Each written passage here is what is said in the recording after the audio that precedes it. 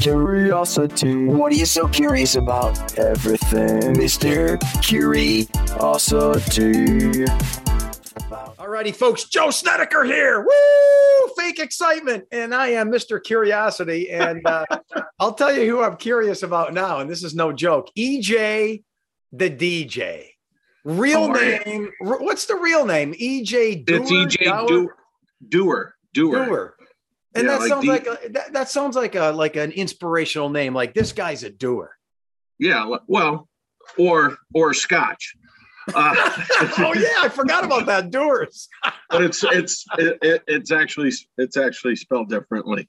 Yeah. How you been? Okay. I've been fantastic. So I just want to let everyone know why we're doing this. Here's my inspiration. I try to pluck out of the region interesting people who are alive, people who are vibrant, people who are doing.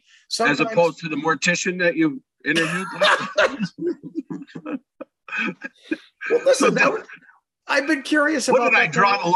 I drew the big straw. What happened?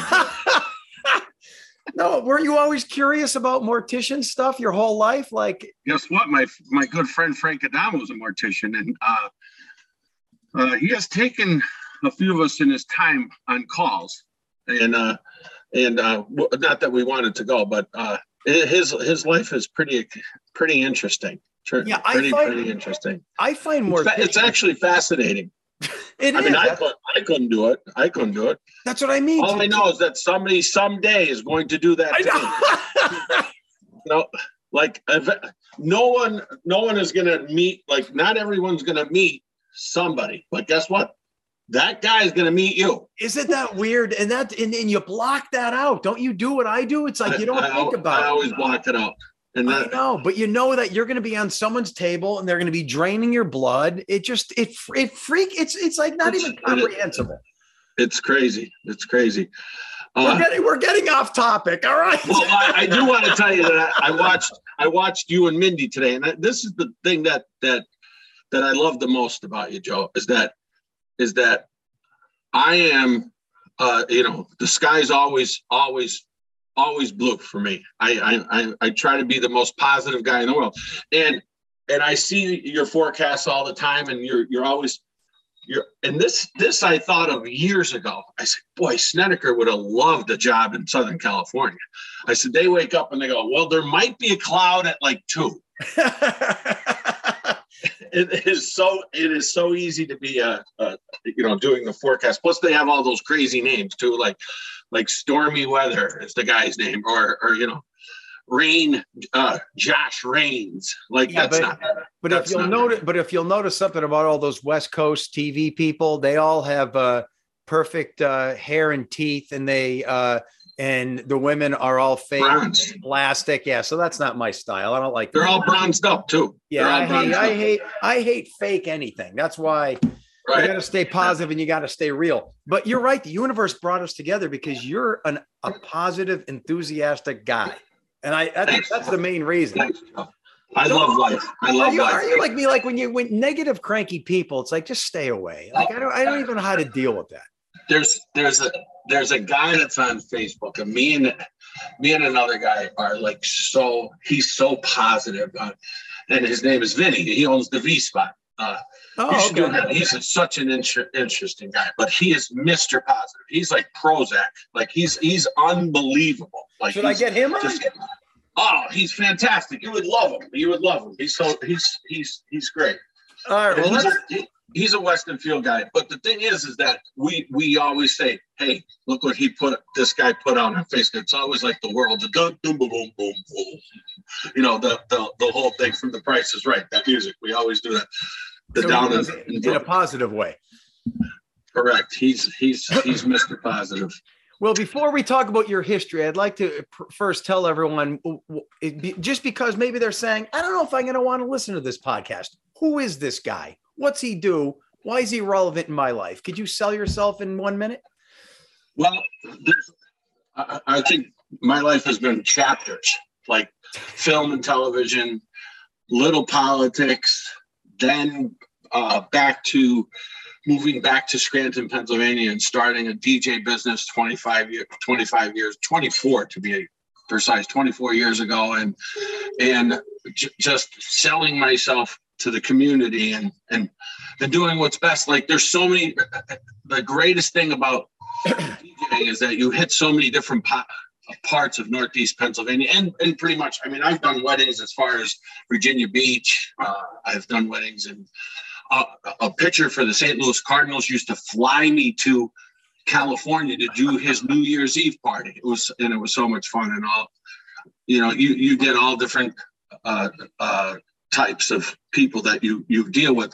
And I'm really, really interested in what I found my niche in with DJing is this special needs children, which I love, and anybody that's a veteran, stuff like that. They're the people that are really, like, eventually I was just telling that I want to do my own podcast with my partner would be Mike Christ, who's a Down syndrome kid who is extremely intelligent. He's from the Peckville area and he's a great kid. You know, so that's one of my next pet projects. See, folks, if you're not sold on listening to this yet, then come on, right? That's enough of a sell right there. He's a DJ, but you got an interesting arc to your life. So that's what we have to jump on that arc. Oh, okay. And then we're going to go through all the trials and tribulations you've been on. All right. First of all, are you one of those guys you're not going to tell your age? Where were you born? No. Give me the hospital. Give me the date. Give it to me, baby. I was born August 10th, 1962. So I'm 59 years old, and August 10th, I'll be 60, and I'm excited about that. I think you look pretty good for your age, although I don't know if you have your face, Nothing. Your camera on. Yeah, you have the smooth out lens, I think, on. You have the Diane Sawyer camera on. It hides your wrinkles. Is that what's happening now? I swear to God. I heard somebody say, well, how do you keep your complexion? I said, I don't wash my face that much.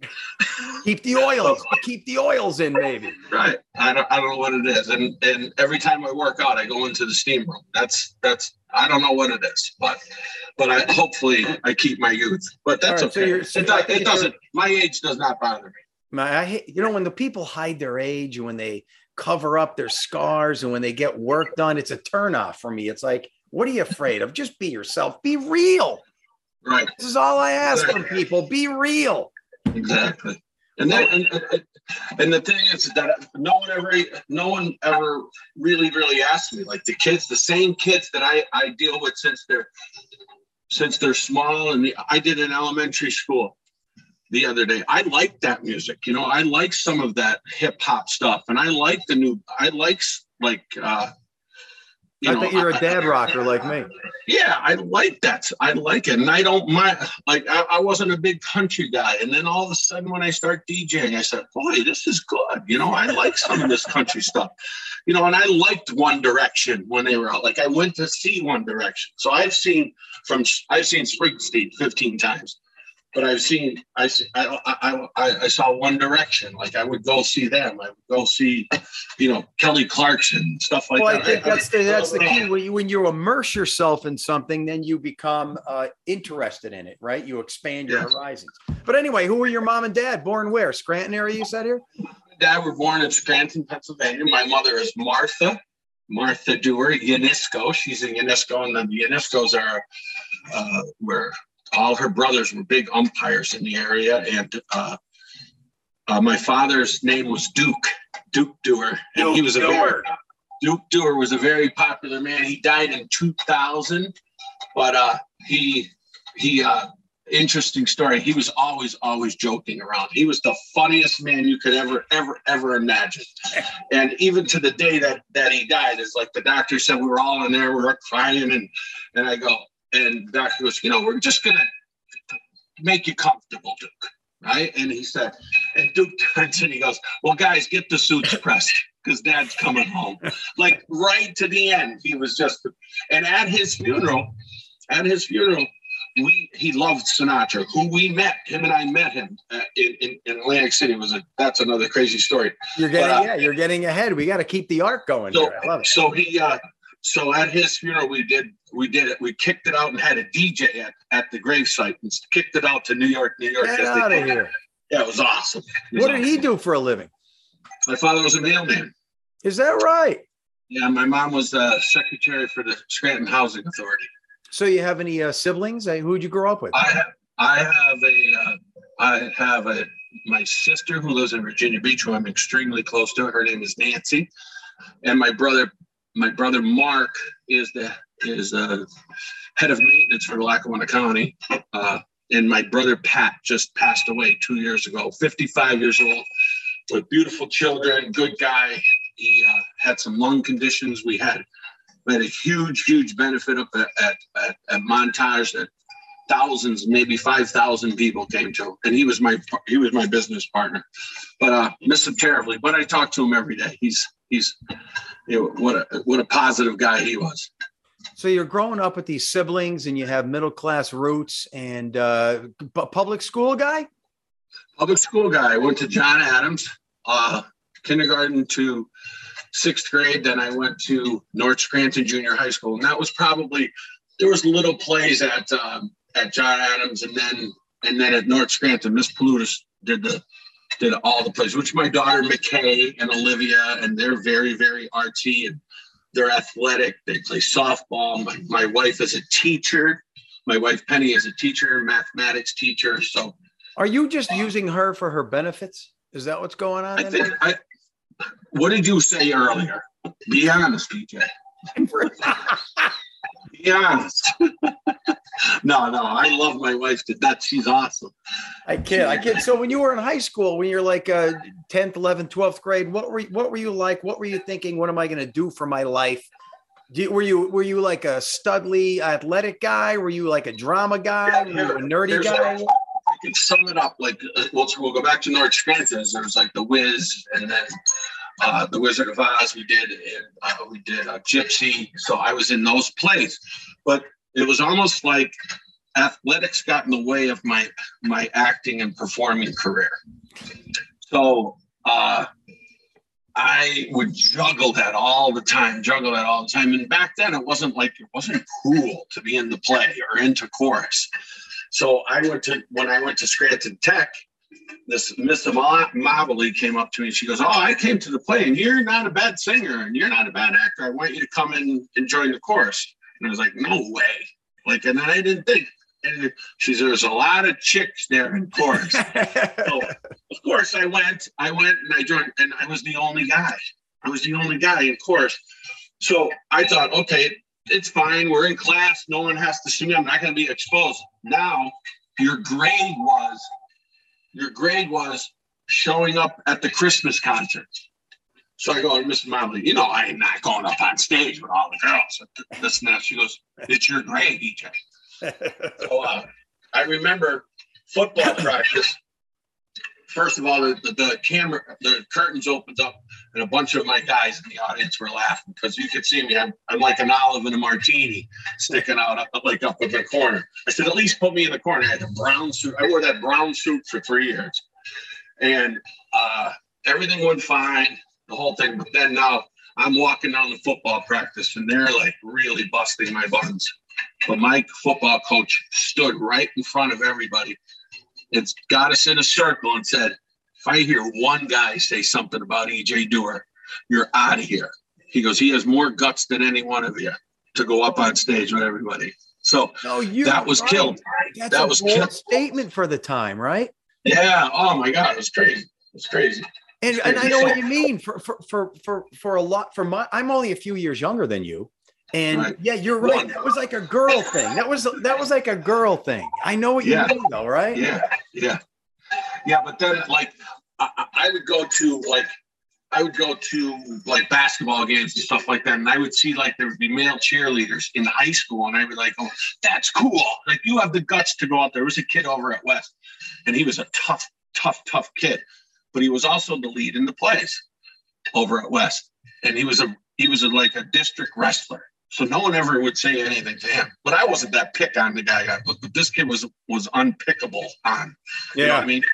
So, I still did the plays, but here's what ended up happening is that we did Mary Poppins. And then we did Grease at Tech.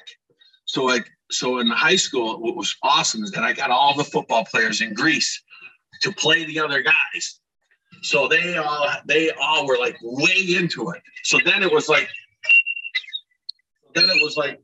it was so cool to be in the play, because now we filled the house.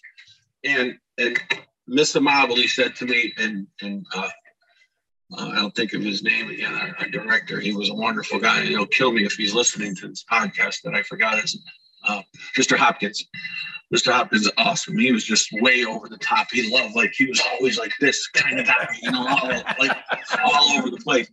So Mr. Mobley came up to me after the play and said, "You changed the culture here at Tech personally by getting those kids to getting those football players." Next year, she had 12 guys. See that? You're blazing trails, brother. You're blazing trails. It was great. And to this day, you get on to, we have a great course over at West Scranton, and we have a fabulous course program at Scranton High, and those teachers are tremendous. And I try my best to get to all the plays.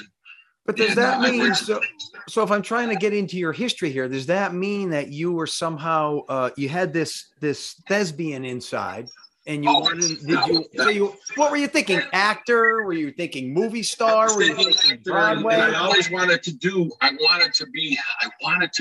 film so bad. Like, people are like, "Hey, do you want to do soap operas?" I said, I just want to do film.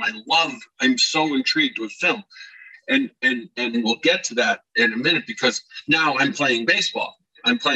So now I go to Lackawanna to play baseball. I get a scholarship there to play baseball. And I said, well, here we go. I'm going to Lackawanna, but there's no theater at Lackawanna at the time. Where Farley's was where Lackawanna was. Yeah. And not Farley's. It's not even Farley's anymore. And next door was Lackawanna. So as soon as I got there, we were in Canada playing baseball. And I was like, this is awesome. Like, playing baseball up in Canada. And it's like, now here I am trending into, like, I got to get to the batting cages every single solid day. So everything has shifted. Everything shifted. So anything that I did, like, say, performance-wise, was being drunk doing karaoke somewhere. You know what I mean? So like, that was put on the back burner. I see you, by the way, third base, batting sixth. No, I was a catcher. And I totally moved up the lineup by the time my sophomore year at Lackawanna. I was hitting fourth or fifth. I was. Nice. So you're a good ball player, and you're this energetic guy. You're this performer. And so what would you end up settling on at Lackawanna, though? What was your major? What were you studying? Well, I got an associate's degree, which was maybe about 2 years older. That was, in what? In what? In business. Okay. But you didn't know what to do. You didn't know what you wanted. I didn't know what to do. Even towards the tail end, I was like, what am I going to do? Am I going to go on? I was going to go down to a school in Florida Atlantic University. It was their first year of their baseball program. So they were asking me and this other kid from Lackawanna to come down there and play. And I just kind of let the summer go. And so I didn't do it.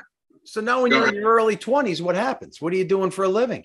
So I'm working at Cooper's Seafood House. I started waiting tables. At Cooper's Seafood. Now, do you know those guys, or was it just a job? Jack and I we're like brothers. Jack, Paul, Mark, and Steve, and Matt. Like, I grew up with Matt, but Jack and I are extremely tight. I'm telling you, there's not 2-3 days a week we talk on the phone. They're on one of my, for our listeners out there, I did a podcast with the whole Cooper's crew. Those guys, I love them.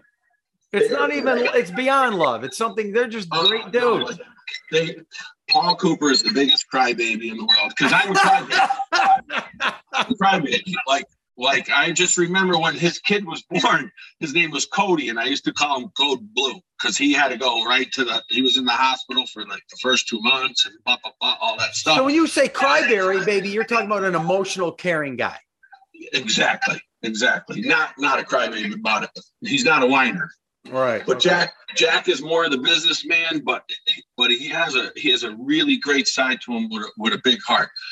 and they kind of took me under their wing earlier. And it's funny that like the first time I met you, you go, yeah, because you saw me up at Lakeland or something, and they were, I don't know, they were taping yeah. They were taping you to a wall. I remember that, or something like that. Yep. Did they tape you to the wall up there? Yeah. So I kind of was like, you said, he's like a sweaty dad, and it was funny. It's because like I go, I am.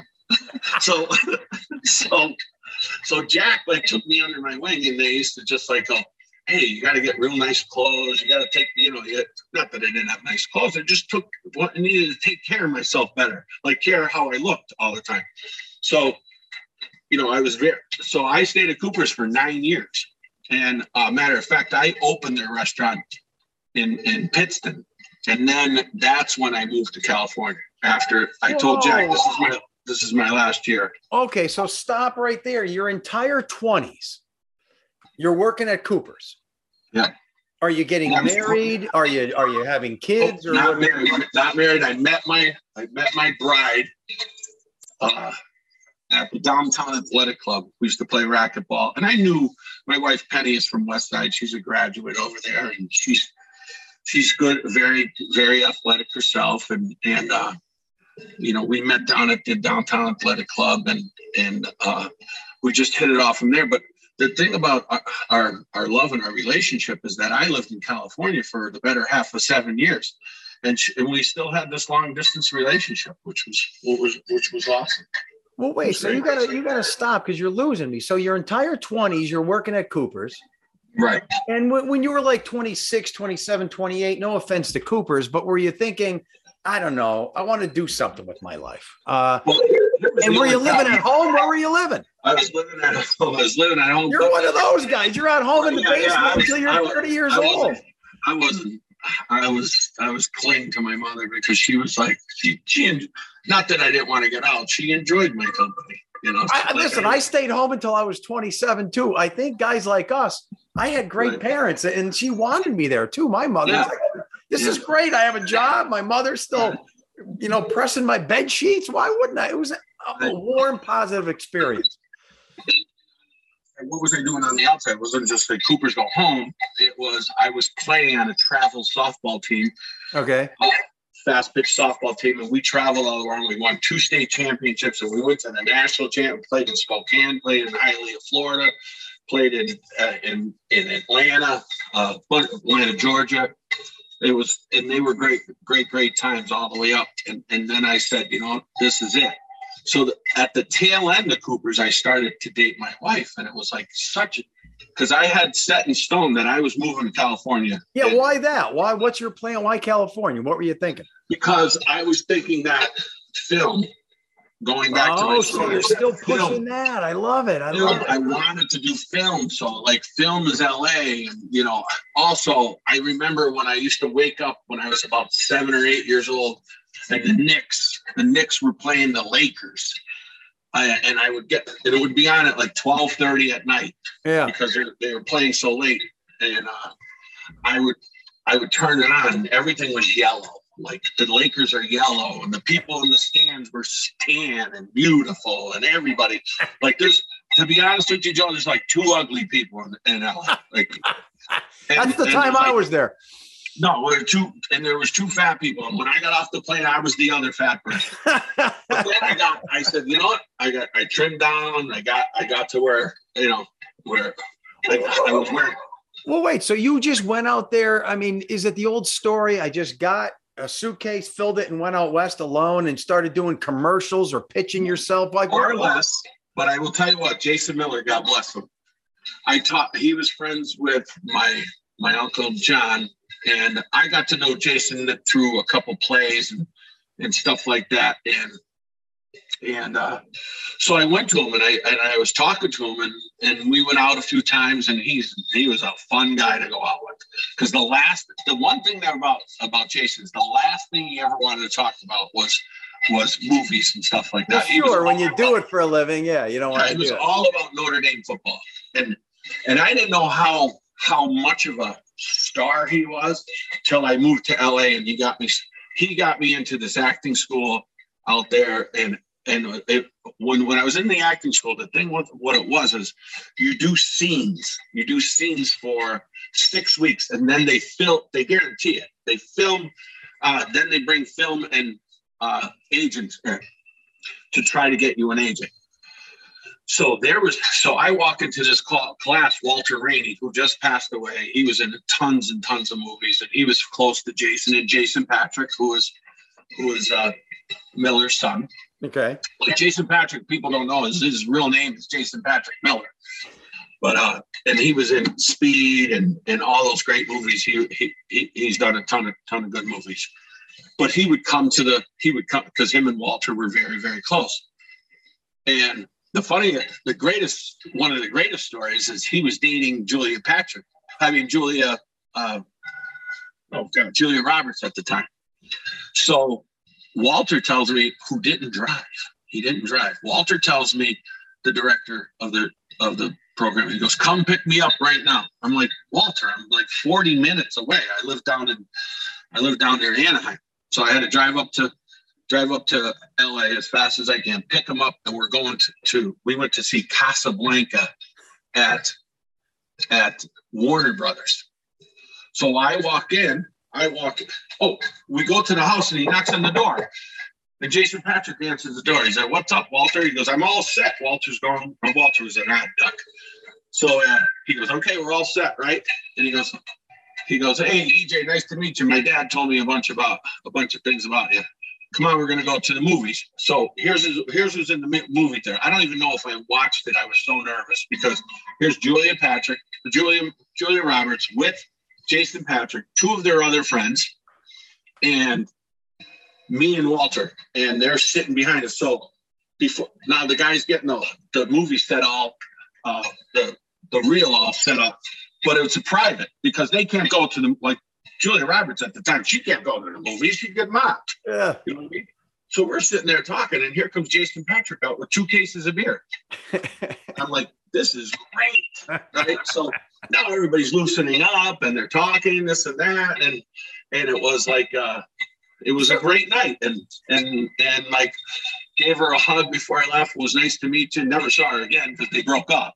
But I was going to say, so if you're out west and you're mixing it up and you have a slight in and you're with these big Hollywood types, why did it ever come close to taking off? Did you ever get off the launch pad or no? Well, I did 26 national commercials. Get out of here. Yeah, I did about 3. I did a lot of film, and that's another story within itself. But did they say right off the bat, were people encouraging like EJ, you got it, man. We're going to, because you almost like a John Goodman type. I could see you.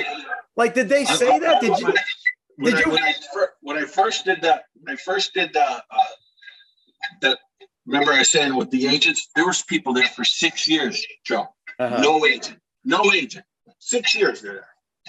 And I'm like going, am I going to be sitting here for 6 years waiting to get an agent? I do the scene with this other guy who was on NYPD. He's on NYPD Blue. Excellent actor. Forgot his name because it's almost 25. Right. Yeah. 30 years ago. Some of these guys, I forget their names.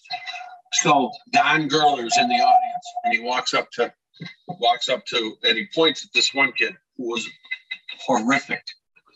And I'm going, oh my God, he's pointing to Stanley. He's terrible, right? He's terrible. He goes, oh, who, Stan? He goes, no, that other guy next to that guy. And he grabs Walter's hand and he points to me. So he comes over and I go, yes. He goes, I'm Don Gurler, who's like, it's this huge agency in LA. He goes, I want you to come down Monday. I'm going to sign you. I was there 6 months and I got signed with an agent. The thing is that, and here, what was the downfall? Is that I was so inexperienced. I was trying, and if I could give anybody an advice who wants to be an actor, the worst thing you can do is act. Don't ever act. Just be yourself. Get into it. Just be yourself. Just be yourself. So, I mean, the first 60 auditions I was not even getting callbacks. Because you were trying to be something you're not. You were just playing a role. I was trying to be, and I went to Carol DeAndrea, and Carol DeAndrea is one of the biggest acting schools in the U.S. She teaches in New York and in. I hope I'm not boring you. Is this? No, why did I have a boring gesture? No, not at all. No. So I went to her, and matter of fact, I walk into her house, and she says, "Sit down." She goes. So I sit down in a chair. She goes, "No, we're sitting on the floor," which was weird. She was in West Side Story. Wow. Her and Rita Moreno like this, and within 20 minutes, she has me bawling, crying. She stripped me apart, knew my family background, knew everything about me, knew every single solitary thing of my weaknesses. Well, what do you mean? So what was her point? Why did she what? Because she needed to tell me to get rid of all that stuff. To just the reason why you're here is because who you are. Don't try to be somebody else. Oh. Don't ever try to be some. And I was always trying to be somebody else. That's good advice for anybody at any time. Yeah. Unless you're Jeffrey Dahmer. Yeah, exactly. But then why didn't after that moment, why don't you take off and become a big star and then here's what I did. So now I meet an athletic agent, and that's when everything went crazy. I start doing commercials for the athletic agent is sending me out on Budweiser. Like I did 6 national commercials at Dodger Stadium. So I'm in the Dodgers uniform. Yeah. So it was great. I did and I have a great story. Do you care if I tell you the great story about the drop the beer? It's your time, buddy. We're getting close, but yeah, you squeeze it in. Okay. I'll tell the film story first. So I meet a guy. I'm just going to let the dog out. I'll be right back. You let the dog out. You're free, brother. All right, I'm back. He was only 5 feet away from me. So what? Let's hear it. Oh, I'm really getting close. Like auditions, I'm coming back. Like I'm down to the last. Like when you walk into a place, there's a stack. Say it's the actor's name, like Chaz or something like that. And then every week you go back, and the stack gets smaller and smaller and smaller because you're down to the last. So I'm like four auditions to. But is that nervous when you're doing auditions? The butterflies, the nervousness. The fun thing is that you look there, and the 3 guys in there, they all look like it. The guys who are sitting next to you, they all have the same body type, the same face, and that. I was down to me and another guy for America's Most Wanted once. It was awesome, and then I didn't get that. And then the Sean Penn film, it was me and another guy, and I didn't get it. And here's the thing about not getting it: they don't call you up and go, "Hey, you didn't get it." It's not that. They just don't call you. Is that right? You're right. So you're waiting. Yeah, you're just waiting. Life's passing by. The bills are piling up. Right, exactly. So I was working in a restaurant there, and that's funny because you used to say that was the big thing in LA. It's like, you're an actor, yeah. So what restaurant do you work at? Right. Yeah. Where are you waiting tables? Because everybody waits tables. Everybody there is an actor and waits tables. And at the same time, all it takes is the right person to find you, put you in a movie. Could have been a side spot in The Big Lebowski, and then you're a big star. I mean, not that you're not a big star, but you could have been. Right. It's all and at the end of the day, when we're done, I'll tell you, because it was time. It was time to come home. Weasel, wazzle, wazzle, wong. Time for this one to come home. Remember that little cartoon? Tooter the Turtle. One of my inspirations, like, be just what you is, not what you is not. Folks who do this are the happiest lot. Yes. So I was Tooter the Turtle. So, slowly moving along. How many years there? I was there for 7 years. 7 years. But I loved it. I lived in Calabasas.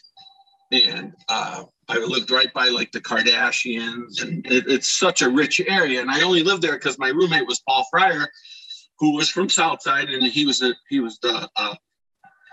scout for the Los Angeles Dodgers, and he's with the Boston Red Sox. He has a World Series ring, great guy. So him and I So I would go on audition after audition after audition. So I'm down to the last two for this movie called Sliding Home, which was The Marksman originally. Then they changed the name to Sliding Home. So I was down to the last two, and I remember going down, and Steve Canale from Dallas. Remember Steve Canale? He played. But anyway, he was big in that. He made all his money in that show. So he was the director. So I get a call, and this one guy who dropped out, and I'll think of his name anyway. He did he's passed away, this actor. He did Twister. He was the lead in Twister, but he left our film to do Twister, so that opened up the part back. So they had it down to me and another guy. So the other guy was in, and he walks out. He's first. He walks out and he leaves. Okay. So I'm sitting there and I walk in, I do the part, this and that, right? So I sit down and Steve goes, "We're going to offer you the part, EJ." He said, do you have anything to do for the next 6 weeks? We're filming in Wisconsin and your flight leaves Saturday. This was on Thursday. Your flight leaves Saturday because we're starting to film on Monday. And I was like, you know what I said to him? Can I call my mom? He said, you could call your mom. You could call your dad. So what happened? Did you meet Bill Paxton? Did this happen? What went down? No, I did The Marksman. The other actor went and did Twister. Oh, I'm sorry. So I was doing The Marksman. So I said, yeah. So I immediately drove up the 101. I went to my work at Finn's, walked in, and got my schedule cleared for almost 2 months in case there was things that we ran into. And we ran into another week. This is it. And I remember going down to LAX, getting on the plane and flying to Wisconsin. And I get off the plane, and there was a guy there holding a thing saying EJ Dewar on it. Oh my God. Yeah, it was awesome. I'd like chills were going up my back. And so I walk in, and guess who the first person I meet? Who is it? Martin Kove from Karate Kid. Get right? out of here. Yeah. So him and I became friends, and he's on Cobra Kai now. Have you seen Cobra Kai? No, I don't watch that. No, I don't watch much. No, I'm too busy. But this is your world. This is your world. You're in bed by 8. But so that film goes well. Martha Byrne was in it from As the World Turns. She won Best Actress. Wait a minute. So stop it though. So you're in this film?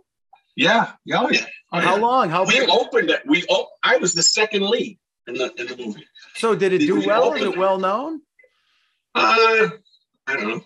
I think it was on the West Coast flight. On the flight a couple times.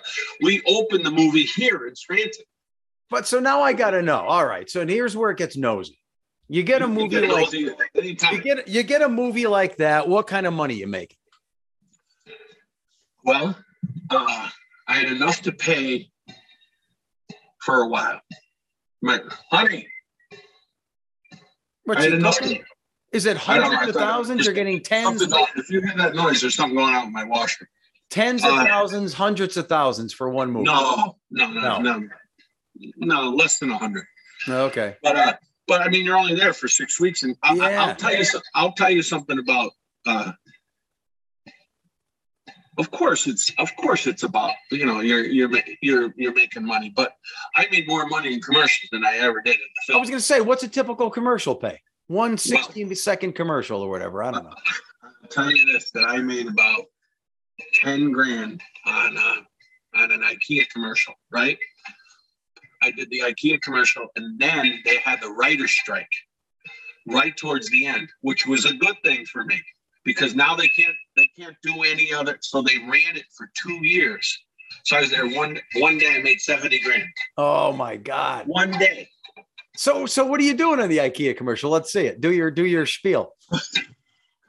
What are you, like a background shopper, or are you like the guy who says IKEA? I was at Dodger Stadium. They put all the furniture.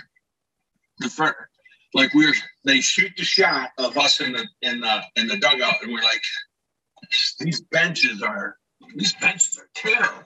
You know what I mean? And then all of a sudden they put all the IKEA furniture in the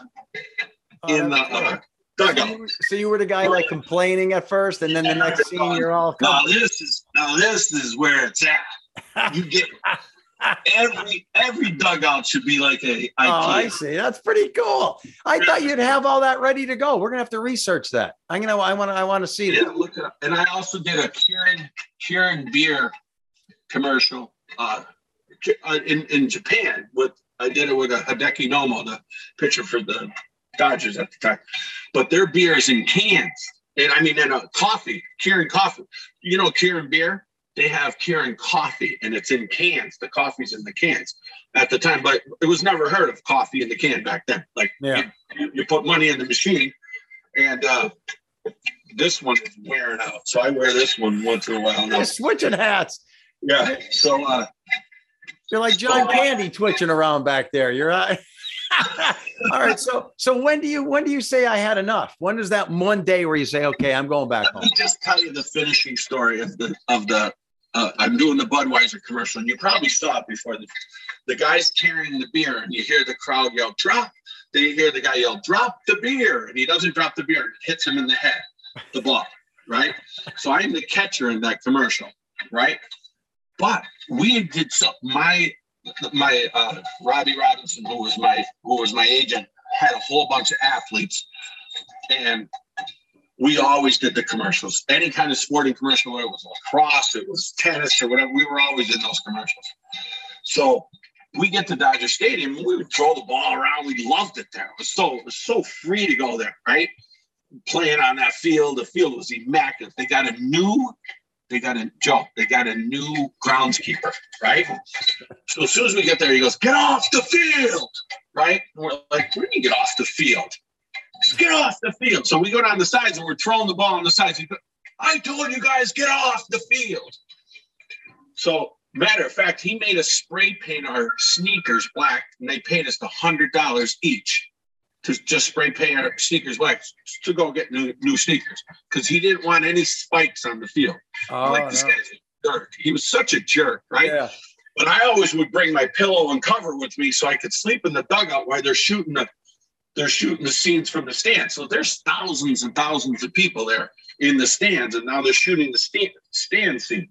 So I'm not in the stand scene, but they're going to go back and do the field scene. So I'm laying there, and I hear, get off the field, right? And I'm at Dodgers, and I'm in the dugout looking out, and there's nobody on the field, right? And all of a sudden, I'm dozing off. Get off the field! You know, well, what is he talking about? What is this person talking about? I'm trying to get a rep. I got about 2 hours before they start filming my scene again, right? I'm laying down sleeping, so get off the field. I run out of the dugout, right? And I go, nobody's on the effing field, right? And the director turns around and goes, EJ, we're saying drop the beer, not get off the field. So I go like this. I go, okay, I'll just be right under here if anybody needs me. If anybody needs me, I'll be right under here. I thought because that guy kept saying get off the field. So the film was rolling, and you're just down there sleeping. I was down there sleeping.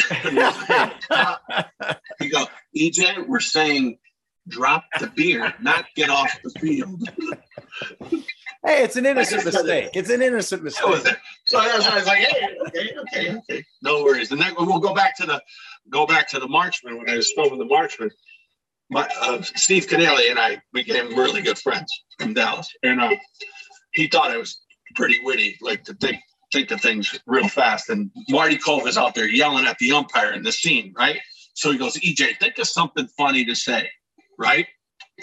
So, and now the camera's rolling and they're doing a wide shot. So Marty's out there yelling this and that. And I go, get off the field. You look like the guy from Karate Kid, right? Everybody in the audience and we're all laughing. And I was kidding, right? And Marty Cove turned and goes, that's not funny. That is not funny at all. Right? So Canale comes over to me and he goes, EJ, that was real funny. We can't use it, but that was very funny because everybody was in the stands. They're all like so nervous to be around Marty Cole. I'm like, yeah. He's a human being, for crying out loud. That's why I always tell what's his name from at Cooper's the time he was by you. The potato guy. Pierogies. Mrs. T. George's, yeah. Yeah. Tommy T. Yeah, Mr. T. I'll take. Okay, where were we? Oh, as I say, so anyway, let's say, you're 7 years. It sounds like a great experience out west, though, right? Oh, it was fabulous. But then you said this is drying up. I got to come home. Something like that. Did a moment happen? Well, the thing was that I loved my wife so much, and I loved Scranton. And here's but you weren't married at the time, were you? No, we weren't. But you're dating long distance. You can't date long distance, and it was getting 2,000 miles away. Yeah, and it was getting to the point, like, I was getting older. I was 35 when I got married. So, like, no kids. Getting to that point, like, no kids. Her biological clock is tick, tick, tick, tick, tick, tick, tick. I got no better person to marry than this girl who understands every flaw in my life. Like, where do you restart that? You know what I mean? You don't restart that anywhere. So I said, you know what? It's time. It's time. Go home. And I remember, like, when I decided I was coming home, my wife said, and I always say this also, is that the best decisions that you make always started with a no. Because my wife said to me, I said, well, what am I going to do when I come back to you? I was going to say, so is she already a teacher now? She was a teacher. So she's a teacher, but she needs her man to come home and contribute. And what, you have nothing. Right. And I got nothing. I have no job ready. I had some money in the bank, and then, like, what am I going to do? And the first thing she said to me was, matter of fact, we got our wedding was at Takash's up by you. Right by me. Yeah, right by you. So, and it was awesome. It was outside. We had a great day. But anyway, I said, what am I going to do? And she goes, why don't you start a DJ business? And I said, absolutely. I said, absolutely not. Come on. No way. I said, no way. This is like, I'm not getting exposed. I just did a film. I'm gonna, like, now people are going to be buying me. Like, that's like crazy. It's like, Stu, I was acting like an idiot. So then after we got married, we came back from our honeymoon, and we went down to this place and bought the equipment. And I said, we'll try it. And a friend of mine had it. My friend Jack, I bought his old mixer, stuff like that. I really had no idea what I was doing. But as soon as the songs came on, I was like, oh my God, this is awesome. This is so much fun. So much fun. So I said, this will do it. And my buddy Paul Stefani calls me. He goes, oh, you started a DJ business. And my son's going to be 5 years old. I said, oh, we want you to DJ the party. So I DJ the party. Was that your first gig? That was my first gig, and I still see him. He's 27 or something like that right now. Right? No, he's almost 30 years old. So I think it was 4-year-old or 3-year-old, because I'm 24 years old. And he's like 24 years. So he's like 27. So is this like 1990 or something? Where are we at now? 1998. This is 98. So there's July 31st, 1998. So there's no Spotify. You're still spinning discs. You're spinning CDs. CDs. I got CDs from this place down in Wilkes-Barre. It was called the Platinum Series. And I remember, like, doing my first wedding, they're like asking me for this song that was on Led Zeppelin's album. So I would have to run. You gotta have it. You can't have everything back then. You had to have it. So you went up and you bought the album. Oh man! For one song. It was nuts. Or the CD for one song, which was crazy. I spent so much money on it. Like I was made. But anyway, going back to it, it was the next day. My brother Pat, God bless his soul, was where he was the bartender at Whistles, and this was on a Friday. Saturday, he calls me and he goes, the owner, Danny, just said, "Hey, Pat, isn't your brother DJing now? Our band canceled tonight." There's another gig. The gigs are piling up. Now my second gig's and it's packed, Joe. It's packed. And I got this I had no idea what I was doing. I had this 5-disc changer. I was like dead air DJs. I was like in between. What I'm wondering is, number one, are you a music guy? Like, are you that guy who knows you hear a chord and you know what band it is, or no? I used to be. Now with the newer stuff. No, but back then, where you knew your stuff. If someone said, I want. I was pretty good at it. Okay. So if someone says they want Devo, you're gonna go Whip It. It's right there. Yep. I like that song, Whip It. And the other thing is, were you like a different kind of DJ? Were you all character and performance? Well, what I knew about the DJs back then, no one performed. Everyone was just sitting back there playing their music. When I went to a place, I sang and I danced. I would teach them the line dances and I made up my own dance that I did. When I was in LA, I was doing this. I used to take aerobics with this one guy, and he had this dance and there'd be like 70 people in this class. So to this day, I still do it. I do it remember that song, Just Got Paid? Got paid. Friday night. No, Anyway, it was Johnny Gill's song, and then NSYNC redid it. So I would teach that to everybody, and I would have like 100 people doing this line dance, and it was the EJ the DJ dance, which I stole off my aerobics instructor in LA. Well, EJ, if I must say this though, that's your secret weapon, because we've all been in front of a DJ who just stands there and spins the disc and doesn't say much, but you pump up the crowd. So you're like an inspiration and a DJ, and you're not afraid. The beauty of you though is you're not afraid to make a fool out of yourself. You don't take yourself seriously, and that's the problem a lot of other people have. Yeah, it's okay to fail. Okay. That's the key right there. It is okay, because they're like even saying the wrong thing, and then you're like, okay, like Rosanna Dan, she'd say the whole wrong thing, and like my wife would come in and go, you did that whole show and it was like the wrong day. Like, okay. And then like moving on. Remember Rosanna Dan, she would be so off. You can't succeed unless you fail, man. That's the key. Yes. Why don't people realize that? So you get up one more time, you fall. So people love you because I think you're energetic, you're positive, you're making a fool out of yourself, but you're knowledgeable, you're an inspiration, and that's all combined in your efforts. As soon as you first started doing that, did you think this is it, man? I know what I want to do, or not really? Did it slowly evolve? No. Guess what? Since I've been doing this, there's other things that have popped into my mind, but I truly loved also, and Joe, you know this, you do work for WNEP, but it is so cool to run your own business. Oh. You're responsible for only me, and it's not like somebody coming down on you. Like the only one that'll come down on you is the brides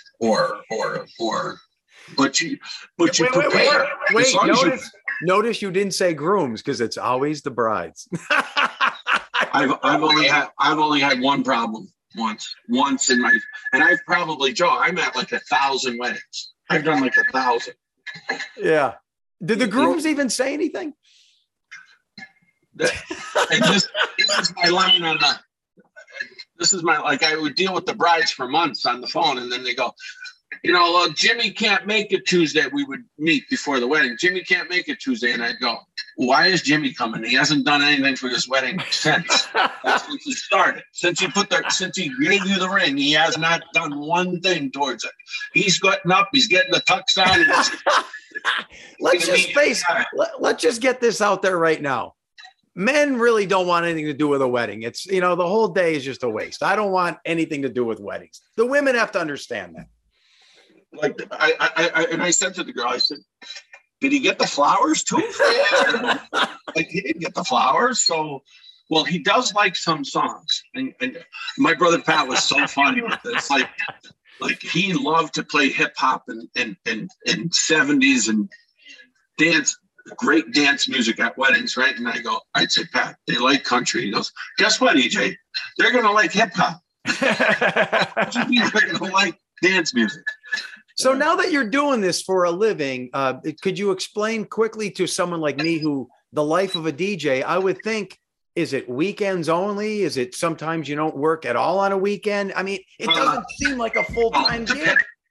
It is, believe it or not, it is. I mean, you're on the phone all the time, I was going, especially in June, I could have, because I have other guys that work for me now. Right. In June, I could have 40 gigs in June. And there's only 30 days. So figure that out. We could have 3 weddings on a Saturday. And then during the week, we have,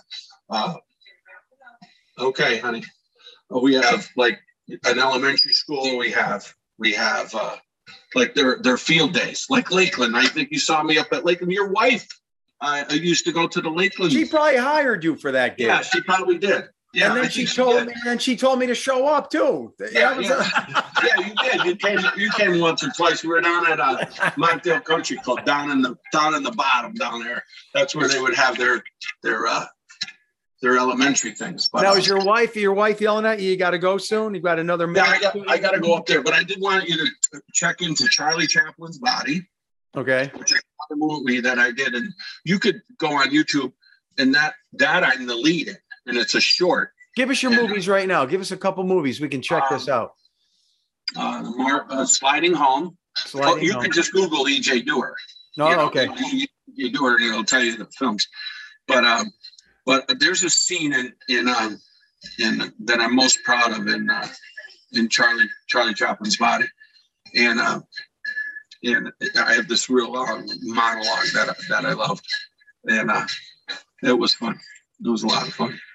But Jeff Foam was the director of that, and he did a great job. Well, it sounds like you had a rich history, and you continued to inspire. And I coach high school softball. I coach high school softball at West Scranton High School. You still got it? Yeah, we five. I'm there for 5 years. Last year, we won our first district championship in school history. We went all the way to the state finals. We went to Final Four, and we open our regular season today against Scranton High School. Woo! I got a bunch of text messages if the fields are ready. I bet you I can beat you in home run derby. I don't think so. All right. Hey, before we leave, go ahead. Give your plug. If anyone wants to contact you, what do they have to do? You just give me a call. You know what? Not many people do this because somebody asked me for Snedeker's phone number once, and here's another thing that I do because I have friends that are like don't like anything. Like my buddy with the Boston Red Sox, he has tickets and all that. So I'll always say somebody like as soon as we end up today, they're gonna go. Somebody go, hey, do you have Joe Snedeker's phone number? And I go, here's what I tell them. I go, me and Joe had a falling out. So he changed his number. You know, we have burners. We have burners. No, but if someone wants to contact me, EJ the DJ, EJ Dewar at 570-815-4822. And Joe, thank you so much, man. And how about on the you're on the Facebook, you're on social media, you're Facebook all over the place. Under EJ Dewar. I did that show for 100 straight days during the pandemic. My kids came out and danced, and it was such a great time. You did during the pandemic. You kept everyone entertained. I love it. And we also raised with the match of Bernie Honda. I did in front of my house. I did a drive-by for the. I did a drive-by in front of my house, and we put buckets out there. And we did my live show out there, and we raised $25,000. I saw some of those. It was excellent. That's why you have to end this right now. $25,000. Do a 10-second. $35,000. Do it. $35,000. Do a 10 seconds goodbye song and dance. Here we go. 10 seconds worth. 10 seconds. I think you got to put the hat on and dance around. It's got to be done. If you're not watching, the hat is on, and here comes his song and dance. Sing us out, brother. Nothing copywritten. Nothing copywritten. Nothing copywritten. It's got to be totally original. Oh,